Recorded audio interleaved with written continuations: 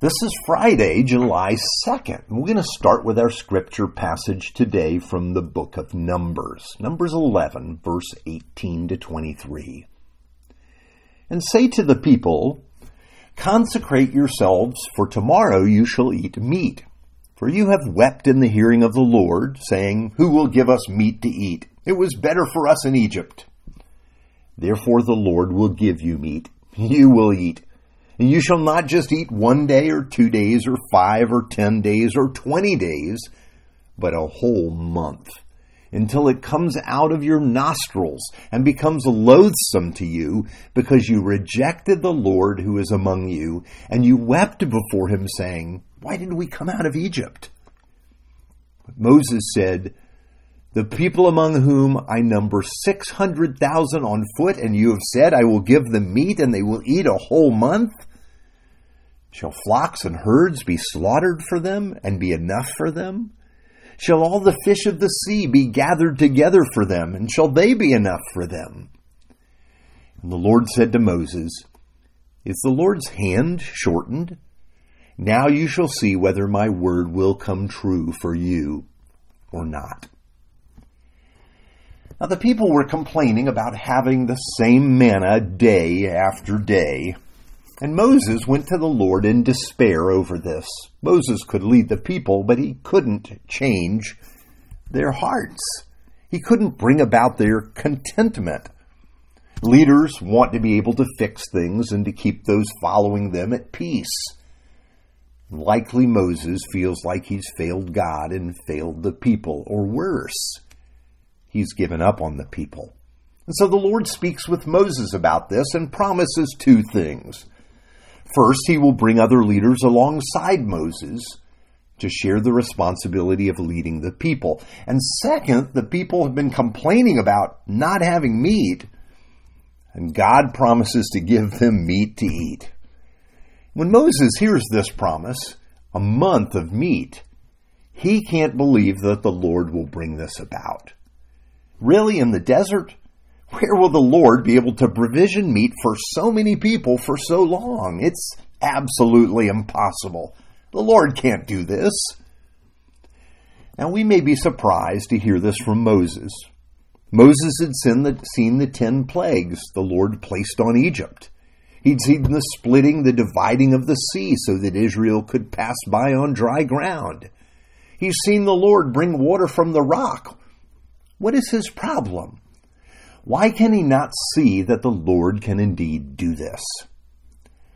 Now, I've often learned as a leader that the ones closest to the problem, whatever the problem may be, come to see that it just can't be solved.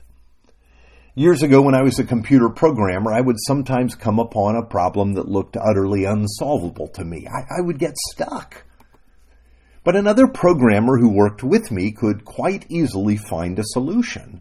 And it was strange when this happened because, well, I knew the problem better than he did. We can easily get stuck in one way of seeing things. Now, you may say at this point, well, Moses knows the Lord and has seen the Lord in action. But that is not what has Moses' attention. Here's what Moses sees. He says, the people among whom I am numbered 600,000 on foot, you say I will give them meat and they may eat a whole month? You see, Moses sees how many people there are. He knows too well the difficulty of leading such a large mass of people and making sure they have food and water. And in his way of thinking, well, there's no solution to this problem. Even God can't do this. I mean, they're in the desert, for goodness sakes. There's nothing to work with there. Here is the man who's spoken with the Lord face to face, doubting the power and provision of God. Now, there's some important principles that we need to draw from this moment in the life of Moses. First, what you look at, focus on, will drive what you believe. Your perspective will shape what you think of God and what you think God can and will do. And yes, we can become stuck in the way we see things. We can come to see the place where we can get the place we cannot see any other way. We may come to view a relationship in the same way for so long that we cannot imagine a different future. And if someone suggests otherwise, we'll say it's impossible. In a sense, we give ourselves over to the problem, allowing it to rule our hearts and dictate our thoughts. And this is where Moses is at this point. Our problems can obscure our vision of God and who He is. And when this happens, well, we need a friend like I needed that other programmer that worked with me to help us see things from a different point of view. Now, the second thing we need to learn from Moses is that we often have God wrong. We are constantly shaping our view of God based on our experience rather than based on who God really is. I sometimes meet people who tell me they can't believe in a God that does this or that. And I tell them, well, I don't believe in that God either. Then if they ask, I share with them about the Lord, who is God. He's not limited by our perspective of Him. He's not made in our image, but we are made in His. Now here's what happened in that moment with Moses and the people. The Lord found the people complaining about manna. Soon they'll be complaining about having too much to eat. God drives immense flocks of quail from the sea into the desert, from flying over the sea to the desert where the people can collect them. And the harvest of meat, well, it's unimaginable. Is the Lord's arm too short? Is there anything God cannot do? Moses shows us that when we're looking so long at the problem, likely we've ceased looking at the Lord. And this is where we need to keep our eyes. When we keep our eyes on God, we can remember that God can do all things. And we can also then see the character of God. We can be reminded that God loves His people. He is going to provide for them. This case is no different. If the Lord brought the people out of bondage and led them through the wilderness, really? Will He not provide the food they need?